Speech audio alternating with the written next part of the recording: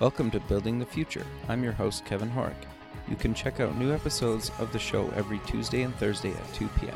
If you missed an episode or want to get more information about the show, please visit buildingthefutureshow.com.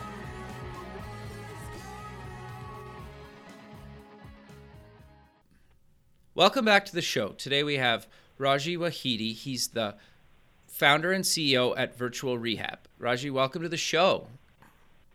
Thank you for having me, Kevin. Yeah, I'm excited to have you on the show. What you guys are doing is really interesting, and I love how you're bringing technology into a space that's not really known for being techie or having any kind of technology in it, especially kind of in the kind of software space. But maybe before we get into virtual rehab and exactly what it is and what you're doing with that, let's get to know you a little bit better and start off with where you grew up.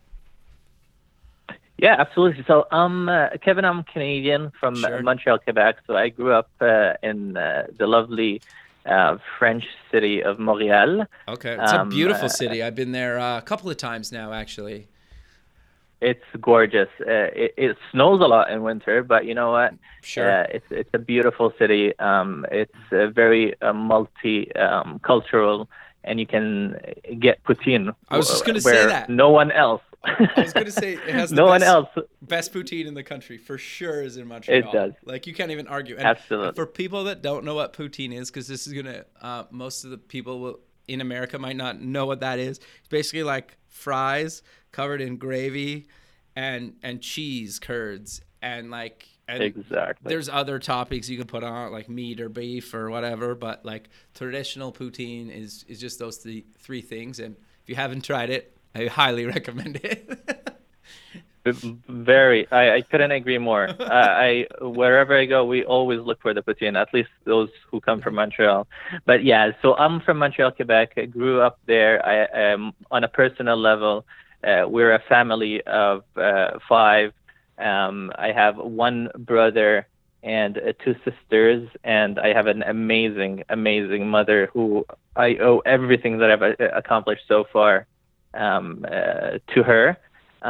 So she's the one who raised me from a very young age. I lost my dad when I was very young, so she took on the responsibility, and she basically carried the torch. So I just want to recognize her efforts, and she made me the man who I am as of today.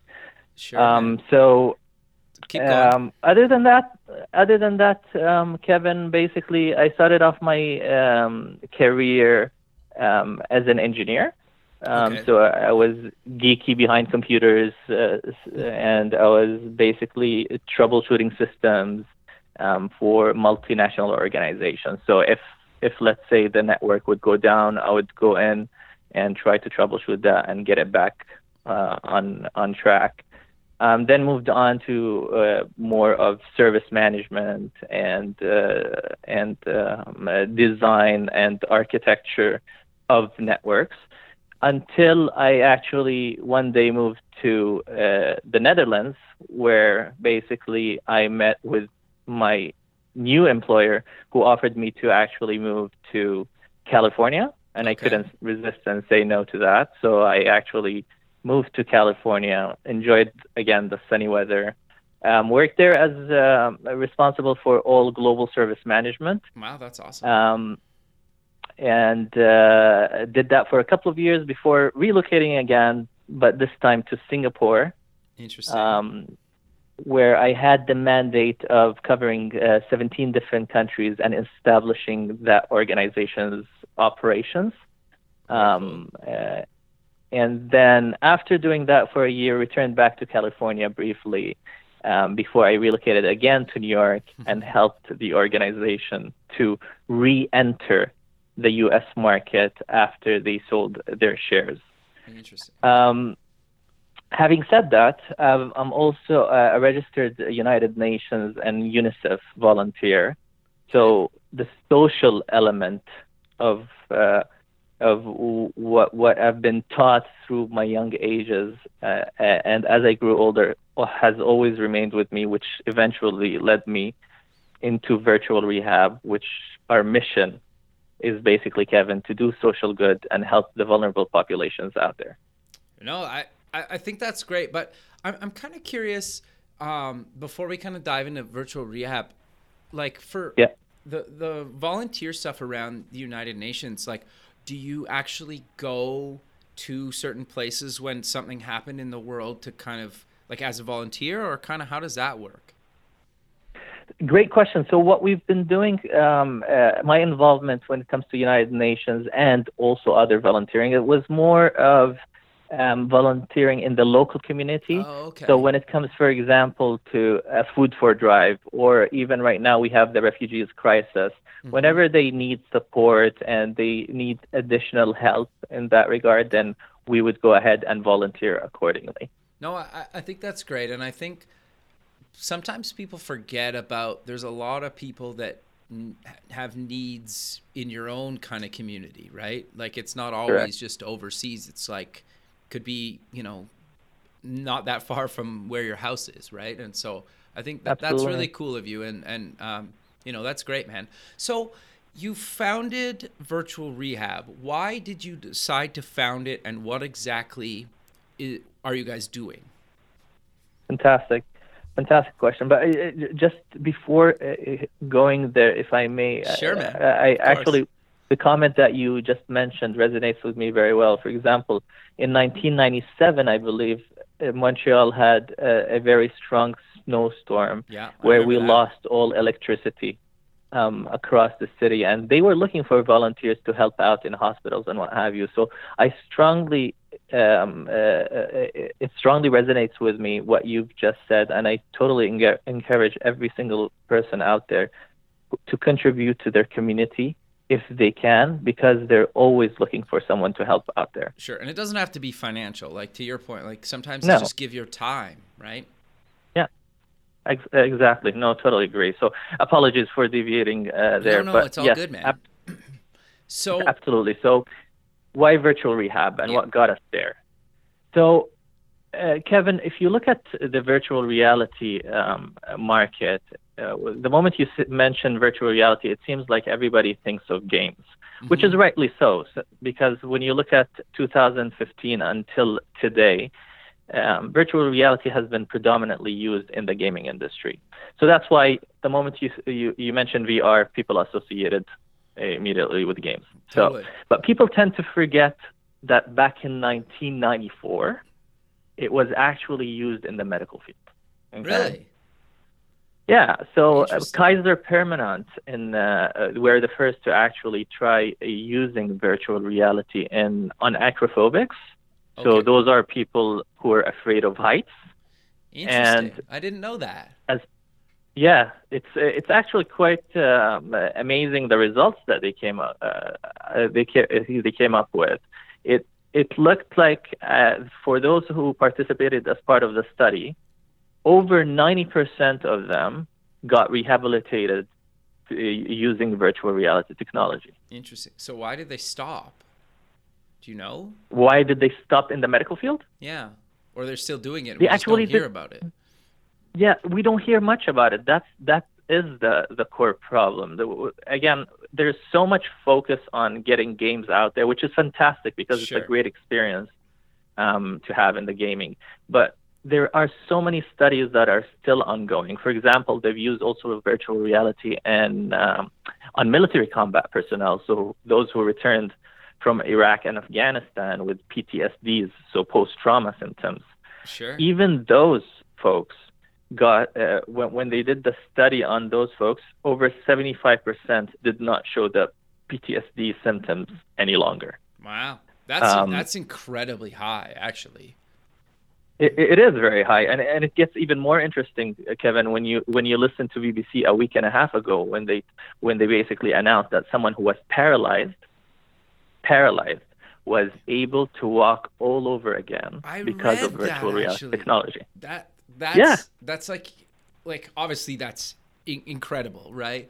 But like it's just fascinating that I love technology that actually like makes a difference, right? And or taking something that, I'm not saying gaming's bad because like I don't play games anymore just because I don't make time for it. But like I've played a lot of games in my day, and when I'm playing games, I'm all in. And part of the reason I had to quit playing games is because it just took over my life. So I was been there. There you I've go. gotten over it. But I think I love the fact that, you know, you're using something to actually really help people in a bunch of kind of interesting, kind of non-traditional verticals. Exactly. And to your point, I think there's nothing wrong with using this technology in gaming. Yeah, In exactly. fact, what led me to this is my experience into trying virtual reality in games. Sure. So it started off there, and then I tried virtual reality in an educational framework, and then that's where I saw that, you know what, we can leverage this technology that has been underused in the industry space from a correctional perspective or from any different perspective, and maybe add value into people's lives. And adding value is by allowing these prisoners or inmates to reintegrate back into society once they get released from those prisons. Sure. So walk me through, okay, like, I don't know, pretend I'm an inmate and I go in for whatever. Does it really, does like what I'm charged with really matter? Like in just hypothetically, to actually use what you're doing? Like, do you tailor kind of the rehabilitation based on why I'm in prison? Great question, and I'm really glad that you asked. This is the beauty of virtual reality, is that we will be customizing the programs according to the various offenses. Got you. And if I actually take it back, a step back, Sure. we're offering 4 kinds of services. Okay. Formal education, Okay. which is things like business, mathematics, sciences, and what have you. But actually what's interesting there is, while we were going around speaking with Department of Corrections, they told us that part of education, you need to actually develop something to teach inmates how to use an ATM machine, because some of them don't even know how to use it. So this is the kind of training that we would be developing as well. How to ride a bus, that's part of education, because some of them don't know how to ride it properly. And this is our job to educate. And that's why we keep on saying, Kevin, this is an immersive, virtual reality-based learning and rehabilitation experience. Got you. So it's kind of like rehabilitation, educating, training. I get they're all kind of related, but to your point, I think, like, especially if you've been in, I don't know, like, I don't want to sound like politically incorrect, but like, if you've been in prison for decades, there's going to be certain things that you've never experienced in the real world, correct? That you would need to be educated on, and that you could do through virtual reality, that I've probably never even thought of, just because it's just something that, like, I grew up doing, right? But if you haven't been through it, that's actually quite fascinating to me. So you're spot on.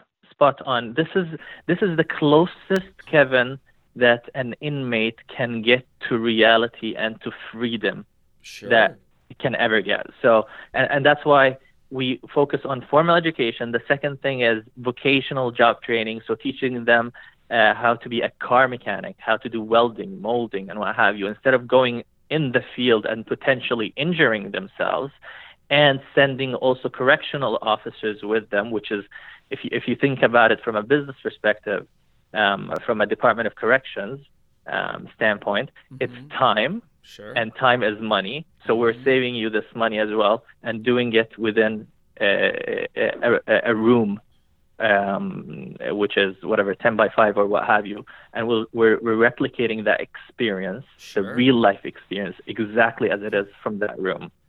The third service that we're offering is psychological rehabilitation. Okay. And that's mental illness programs, for example, coexisting disorders, and intermittent explosive behaviors, which is another word for violence. Okay. Okay. Okay. And the last program is the correctional Gotcha. Rehabilitation services, which is sex offending and alcoholism and so on. Got you. Okay, so let's step back for a second, and I'm kind of curious.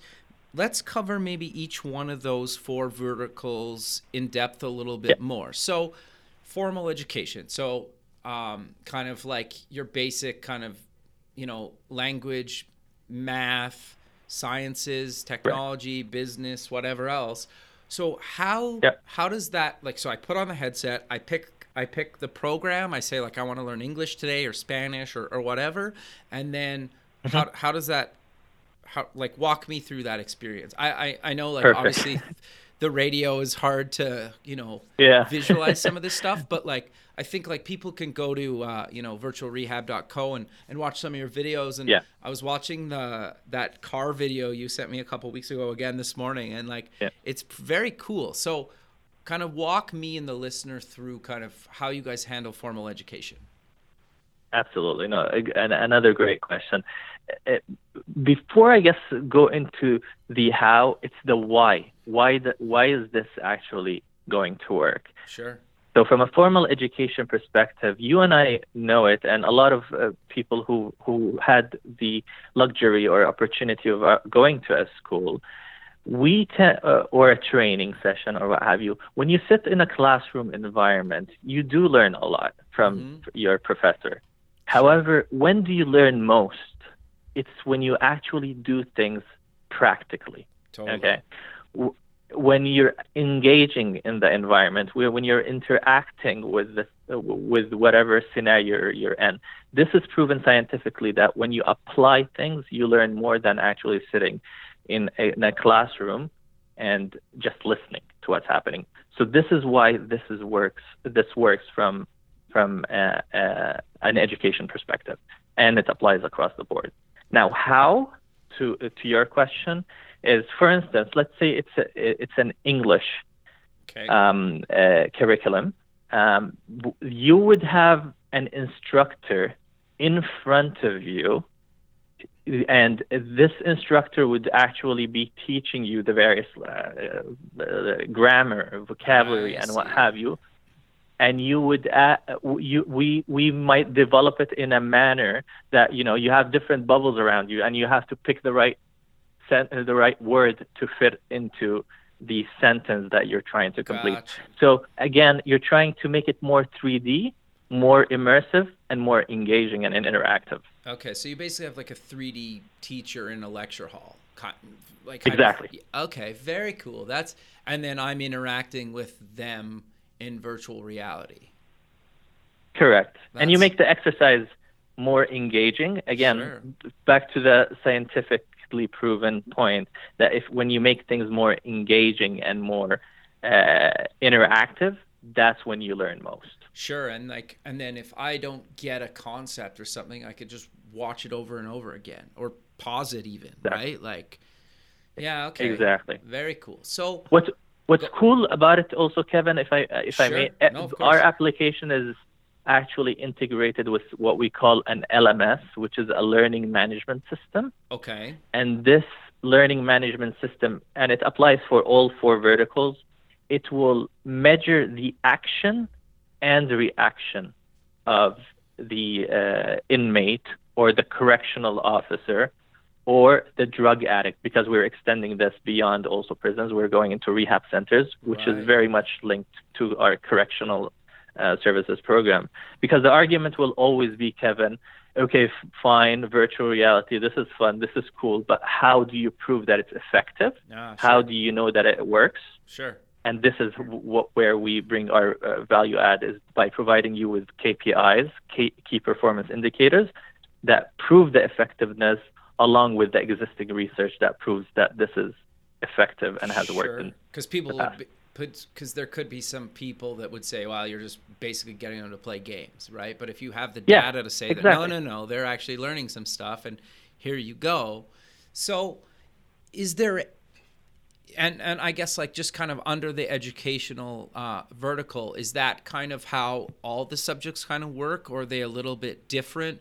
Because like, reason I ask is because I'm thinking like chemistry or physics or any other kind of, maybe the sciences, or maybe even just like you could physically simulate, I don't know, like a science experiment or like plants growing or a bunch of stuff, right? So that maybe they have to check back over like hours or days. Like, do you guys offer that? Is that something that you're gonna do? Is that even like in the cards? Definitely, and you're spot on, and it's in the product roadmap. So absolutely, and even take it the time that you have to wait. You don't have to wait for days, although you will understand and you will appreciate through the program that you have to wait for a couple of days in order for the plant to grow. But we will expedite this Okay. within the Yeah, you programming in order to make days, right? yeah, Yeah. Okay. we'll simulate things. And even when it comes to things like, for example, you want to learn the periodic table. Uh-huh. We will have the periodic table, but the elements will be floating around, and you'll need to know where exactly should we put boron, or where do we need to put sodium, and what have you, and how many protons and neutrons, and so on. Make it, again, back to the point of making it engaging, Sure. interactive, so that it sticks to your mind once and for all. Sure, I would probably need that. I don't think I could put anything on a periodic table. Neither can I. I'll be very honest. Granted, it's good that I remembered it's called a periodic table. Yeah, there you go. But no, that's good though, right? Like I think that's that's great. So I think this kind of segues good into kind of the job training side, and obviously for people that didn't watch the car video I mentioned a few minutes ago.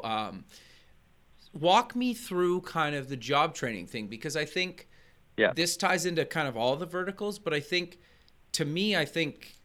this could be a really huge market for even somebody that's just like a hobbyist, or they're like, I really want to change this in my car and I have no idea how, right? Like, I think this could be really cool. So walk me through kind of the job training side of this. Yeah. Absolutely, and let's stick with the car since we're talking about that one. So we'll take it from the very basics, Kevin. Okay. So first of all, what is a car made out of? There would be a training about that. So you would basically be introduced to the various components of a car. This is a tire. This is an engine. This is a car seat, and what have you. Then you'll have a program telling you, okay, now that you've learned this is a tire and what have you, tell us where is the tire, and you'll have to go around and locate the tire and say, okay, this is the tire. If you get your answer right, then you get higher points. If not, then you'll get lower points, and so on. Got you. Now, the next exercise will be, let's say you want to replace the oil within your car, or you want to replace the tire. You will be trained on how to do that, and the next exercise would be, okay, now that you've learned that, please go ahead and perform this exercise. And the software will measure whether you locate the right compartment and or you end up pouring the oil into where the water is supposed to be, right, and what have you. Okay, so all of this, again, is educational and interactive. Sure, and then obviously it tells me, or like when I'm doing this in VR, it tells me, well, Kevin changed the tire in, I don't know, like 3 minutes or 10 minutes or however long it took me, right? And then you could move. The same thing would apply to any other kind of job training field. Like just on your site, you have like kind of plumbing and welding and carpentry and stuff like that. So kind of anything in the physical world that needs job training, you guys could basically do in VR. Exactly. Interesting. Exactly. Okay, so I'm curious about kind of the psychological rehabilitation. Obviously, there's kind of, at least in Canada, the whole kind of mental illness and kind of mental disorders has been kind of at least trying to brought to the forefront, and kind of there's been big awareness campaigns about that. So how are you guys kind of doing rehabilitation in that space? Yeah, and I'm actually glad you asked, because a lot of the questions that do come up is like, okay, how do you rehabilitate if you're not a psychologist yourself? How do you know what is needed? Which is exactly why we are hiring folks like correctional psychologists who would guide us through the process and tell us exactly what is needed, what is mental illness, what are the symptoms of mental illness, and how we can address them accordingly. So, Kevin, what we would do in that space is that we would develop a scenario which will immerse the student and in this case, the student again could be the correctional officer, the inmate, or the drug or addict, and what have you, into a situation where they would be challenged from a mental illness perspective scenario, okay, and see how they will react accordingly. How will we help them address these symptoms in the best possible manner in order to delve into the root cause of the problem and allow them to rehabilitate all over again? So, and I don't want this to kind of get political or kind of controversial, but is the idea so you could potentially diagnose better and maybe decide if medication or different medication is needed or not needed, or maybe like you say, like, you know what, like if you could just do VR rehab instead of maybe taking medication in certain kind of aspects, like Right. again, like I don't really want to get it, like, because I don't really like to do political or kind of stuff on the show, but like I guess the thing is, does it give you the proper data to make better decisions whether somebody needs drugs or no drugs, or maybe like a combo of both, I guess is the question. Okay. And I appreciate the question, and we're not taking anyone else's job. Okay, this is complementing the existing efforts. I see. Okay, that so are happening. You're providing data then, and then it's up to your physician to decide or interpret the data how they see fit.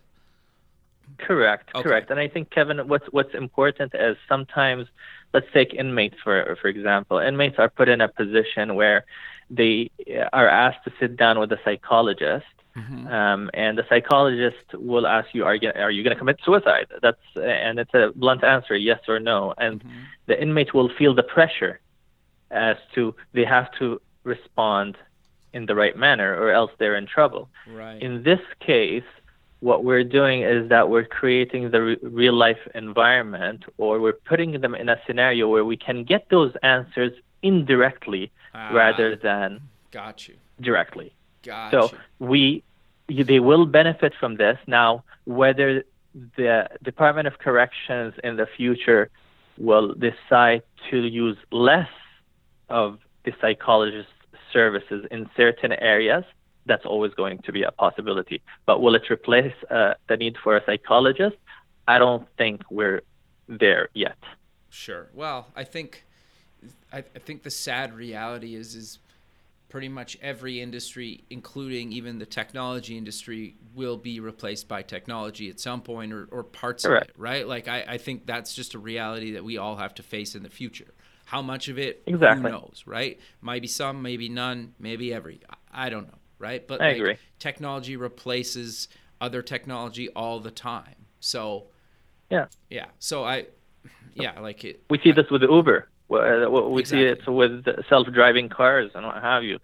People will always be afraid of what's going to replace their jobs. Exactly. But this is the trend. This is the future, and we need to ensure that we follow the future and prepare for it in advance, but it also in order creates to new avoid jobs. having these issues. Exactly. Yeah, so that's exactly the point. We need to anticipate what's going to happen in order to be able to replace the jobs with other jobs. Well, and to be fair, like until you mentioned the 94 kind of virtual reality rehab study, like even take for example, then take 1990. You couldn't have, this industry that you're playing in now didn't exist. Or realistically, you probably couldn't even have done this 3 years ago, 5 years ago. Yeah. Right? Like, so it's a new, there's going to be jobs in the future that don't even exist today, right? That will be created by technology or something else. So, which is interesting to me in the whole thing. But so kind of to get back to kind of your last vertical, the correctional services space. I know we kind of touched on it a little bit throughout the conversation, but I'm curious to know how does that kind of really work? Because if I'm dealing with, I don't know, like some sort of, say I'm a violent offender, hypothetically. Yeah. Like, how do you use virtual reality to make me, I guess, like not better turn to violence? or Yeah. better? Yeah. Yeah. No, absolutely. No, absolutely. That's a very good question. So for the violence scenarios, that's actually a great example. So let's say you have, for example, we'll put you in a scenario where once you put on the headset and you're all geared up, you'll basically have a situation where, let's say, a husband and a wife, or a boyfriend and a girlfriend, or whatever you wish to be with your partner. Sure. You'll be in that scenario where you see them fighting together and getting abusive. Okay. And you, as an inmate, for instance, you will be measured on your action and reaction. Okay. So, will you interject and try to stop the situation from happening? Or will you hold back since you don't feel comfortable interjecting? There's absolutely nothing wrong with that. But you will see a phone next to you, and you'll pick up that phone and call 911. Interesting. That's the second option. Or you will revert to the third option, which is do nothing, which is the wrong action or the wrong action and reaction to be done. So we'll measure all of that, and in fact, this can help in parole, and to see whether the person is taking the right actions or not. And even if it's perceived, some people might say, well, it could be a game, and they could act as if they would pick up the phone, or they would interject and stop the situation. Even if that happens, they still learn something out of it. Sure. They will reflect upon that the day they leave prison, and they will remember that scenario and say, okay, yeah, I did that as a game back then, but this is how it should be applied in real life, and I should do something right about it. Yeah, this is how we reintegrate them back into society. Interesting. Okay, so in kind of any of the verticals, are you allowing kind of like somebody like myself, if I was like, I really want to get better at mathematics, and personally I could actually probably use that, but could I personally download some of this stuff, or is it kind of only in certain situations? I guess, like, are you going to sell some of this stuff to the general public at some point? So a great question. Our focus, again, is we're doing, I'll go back to our theme, doing social good and helping the vulnerable populations out there. So we're focusing a lot on reforming prison operations worldwide. Having said that, we do see the benefit of what we're developing in other verticals, and we will in the future consider addressing different markets. Okay. However, the most important market that we are looking at right now is, again, prison operations and rehab centers. But sure. Of course, if I'm speaking to an investor, which is exactly the reason why I'm here in San Francisco, to take the company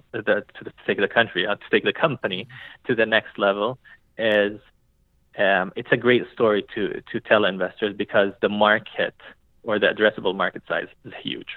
Sure. No, like, and even just having maybe even, I don't know, like, this just kind of came to me, so you could tell me if it's not really a good idea, but like, you think of like a group like Alcoholics Anonymous or something, where maybe Correct. As part of going to a meeting, they could have some sort of virtual reality experience while they're there. Maybe if they're struggling with something, or they think they're going to, drink again or something, that they could maybe just like go sit in virtual reality for however long is needed, that they could, mm-hmm. and it kind of maybe helps them through that, so they don't, use again. I think it is really cool, and I think that's really cool, right? Yeah, no, totally, and I think it's a great example that you gave there, Kevin, and that's why we say we're addressing rehab centers, because it falls under the umbrella of correctional rehabilitation services, which extends to other, communities and what have you, from an alcoholism perspective. Imagine the situation where you're actually put in a real life environment you have an alcohol problem, and you pass by a bar, and this is the real life scenario that they will be engaging in Sure. when they're in that virtual reality headset. They'll pass by a bar. The question is, as an addict, or will you enter the bar, or will you continue and Sure. walk past the bar? You'll get more points if you continue. Now, let's say you go into the bar. Okay. That doesn't mean that you failed. No, you sit down on the bar. Will you order beer, or will you order Coke? Sure. That's another. Again, if you have a DUI, you're not supposed to be ordering anything. You're probably not supposed to be in the bar. But let's say you just went into the bar. Sure. And then you sit on the bar, and then you face a social element where, we all know that in some bars and clubs, people unfortunately pick up fights. Mm-hmm. So what will you do? Will you sit down and watch? Will you move away? Or will you avoid the fight, or will you engage in the fight? So, and this is the beauty of what we're doing, is that it includes both soft and hard skills. Sure. Well, and then obviously, like, nobody actually gets hurt, right? Like, no, exactly. So, yeah, that's quite fascinating. So, I'm kind of curious. You kind of mentioned to me that you guys have some kind of new kind of partnerships. Do you kind of want to maybe talk about the partnerships and kind of what those entail, and how those partnerships are kind of using your technology to rehabilitate, their people? Yeah, absolutely. Thank you for asking. So it's actually quite exciting. Today, we have signed our first partnership across the United States. Congrats, man. That's amazing.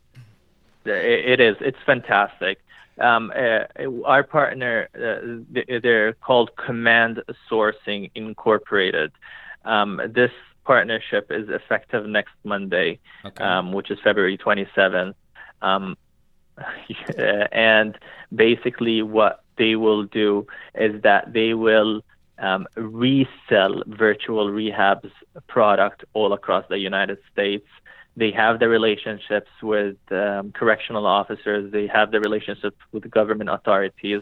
And a lot of them have already done this job in the past, as in correctional officers. Gotcha. So that will help us also penetrate the U.S. market with more solid grounds. The other partnership that I'm excited to talk about and share, that within the next couple of weeks, we will be signing another partnership with an organization that consults and is actually regarded as the trusted partner across all of Europe. Wow. So, congrats, man. That's amazing. That's great. Thank you. Yeah, thank you. It's very exciting times for virtual rehab. We're seeing a lot of interest, a lot of momentum. Again, since we've launched November 14th, 2016 in the United States and January 23rd, 2017 in Canada, the media has been quite generous. We've been covered in over 25 countries. Wow. Because of our patent. And, people are excited. We're excited. And things are moving in the right direction.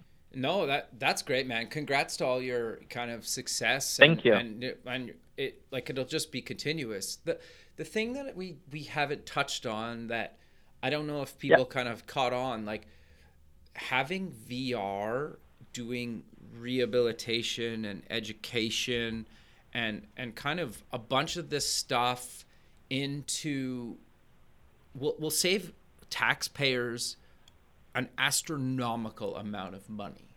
And I know that at least in America, from what I've heard and other parts of the world, that, there's a lot of money going into some of these kind of verticals, and some people are fine with it. Some people aren't fine with it. Some people are in the middle or don't care. But I think it's important to kind of stress how much money a technology like virtual rehab really saves kind of, the global kind of community, right? And not only are you saving kind of other people, like taxpayer money and taxes, but it's also helping people while saving money. Yes, absolutely great point that you're making there. So let's look at some statistics of how it looks today Sure. and what we're trying to do for tomorrow. So if you look at the statistics, first of all, prisoners in general, within the United States at least, Canada has similar statistics, by the way. Okay, interesting. Within 3 years of their release, 67% are back into prison. Sure. So we're Same clearly failing. offenders. Oh, clearly. Within 5 years, it doesn't get any better. It becomes 77%. Okay. Okay. Whether it's the same offense, whether it's a smaller offense, larger offense, it doesn't matter. It means that the program or rehabilitation or educational program is not fully working. Sure. Doesn't mean that the correctional officers are doing a bad job. I'm sure they're doing a great job, but they can do with additional help. Yep. Okay. Fair enough. So, and that ultimately is not helping these folks reintegrate into society, especially that the United States Justice of Department mentions that they spend typically between $1,500 to $2,000 per inmate per year on education. Wow. Okay. Okay. Now, how much does that translate onto U.S. taxpayers? And again, I refer to the U.S. a lot because Sure. out of 10.5 million prisoners, 2.2 million are in the U.S. That's 25% of the world population, Okay. followed by China, which has 1.6 million. Interesting. And as you can appreciate, Kevin, some of this data can be not fully accurate in certain countries because Yeah, it's dirty course. laundry. Sure. So, Yeah. but what does that mean for taxpayers? To your question, the U.S., for example, they're paying. It goes up to $80 billion Wow. just to keep those folks in prison and rehabilitate them and educate them. Wow. This is what we're talking about. So that's a lot of money that's coming out of your pocket, from my pocket, and everyone's pocket out there, Sure. which we can save or at least work on reducing by introducing the latest and greatest technology that Europe, for example, tends to be far more advanced on implementing versus North America.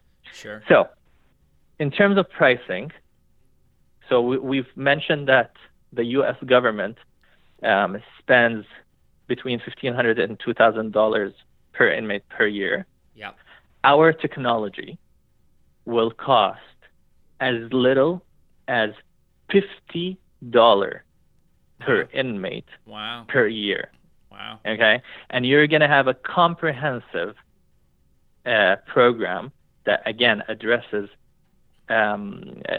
soft and hard skills across the board. Sure. So you tell me, Kevin, whether that is competitive or not. Well, yeah, it's kind of a no-brainer, right? The other thing that I think is worth mentioning for people that are new to VR or haven't actually tried VR or like a VR headset, you literally need a computer or like a desktop computer or a laptop, and it's better if it's a desktop computer, but you can get like a pretty good laptop. So it doesn't really matter. Yeah. The point I'm trying to get across is you literally need like the area of like a computer, or you need like a tiny desk and a chair to basically probably experience majority of the virtual reality stuff we've covered here today, or like a small room, right? So if you think about being able to educate a bunch of people in a tiny little room with like a computer and a headset, and you can teach them kind of math and English and all these other kind of school subjects, and then you can teach them job skills like mechanics or carpentry or whatever, it doesn't really matter. Plus you can kind of rehabilitate them if they have any kind of illness or kind of other, kind of rehabilitation needed based on something maybe that they're in prison for. You can do all this stuff in like a very, very tiny space, where obviously if you had to build a a place to do plumbing and welding and carpentry, like you would need a huge warehouse, like, or many warehouses to do this, and then you need classrooms, and like the fact it's almost like laughable, the cost, right, that you guys are charging compared to what it would actually take to do these things without virtual reality. Exactly. No, exactly. And if I may add, actually, if you cannot afford going out there and getting a laptop and getting a headset and getting motion controllers, and for those who don't appreciate what are motion controllers, or as we call them in the geeky world, haptics, they are basically, they give you a sensation. So when you touch something, it will vibrate. It will make it feel more real. And this is where virtual reality is heading. So that experience is with more top level, very advanced headsets. But at the same time, if you can't afford putting a couple of grands on this in terms of a package, you can go ahead and get a cheaper headset, which will provide you with some sort of a virtual reality experience, like Google Cardboard, for instance. Sure. And this is not an advertisement. They're like $10, we're using, aren't they? They're $10 to $25. Yeah, something like that. Okay. But it's a completely different experience. We have chosen HTC Vive to be our tool, because they take things to the next level, and they provide you with the experience that moves us very much away from gaming and into reality. Yeah, no, I think that's great, man. But sadly, we're coming to the end of the show, so let's close with mentioning where people can get more information about virtual rehab, and any other links you want to mention about yourself. Yeah, no. First of all, thank you very much, Kevin. This is fantastic. I really enjoyed your questions. Always creative, and again, for everyone, I've spoken with Kevin even before that call. Great person to know. So if you get a chance, really appreciate that. do try to get to know Kevin. In terms of where they can get more information, I think I invite everyone to please go to http://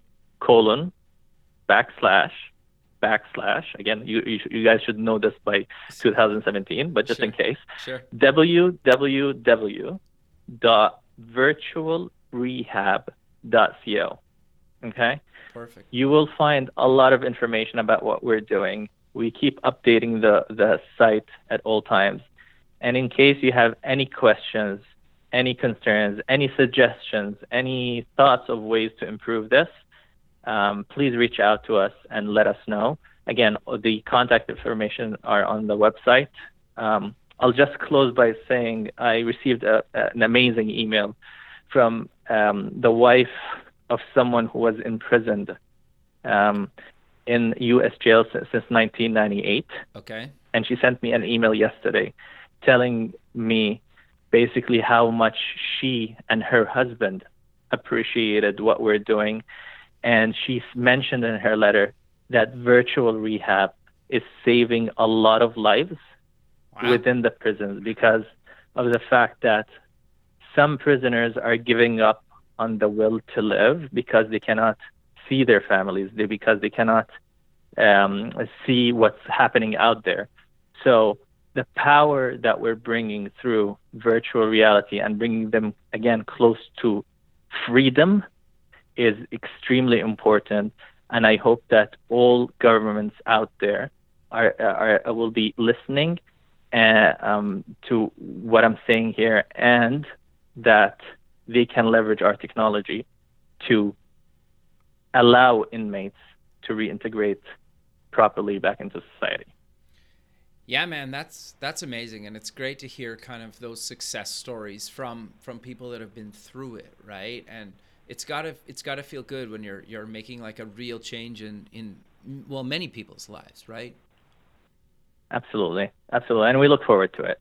Perfect, man. Well, again, thanks very much for doing this. I really appreciate it, and have a good rest of your day, and we'll talk soon. Thank you, sir. I appreciate your time, Kevin. It was great to speak with you. You as well. Thanks. Bye. Take care. Bye-bye.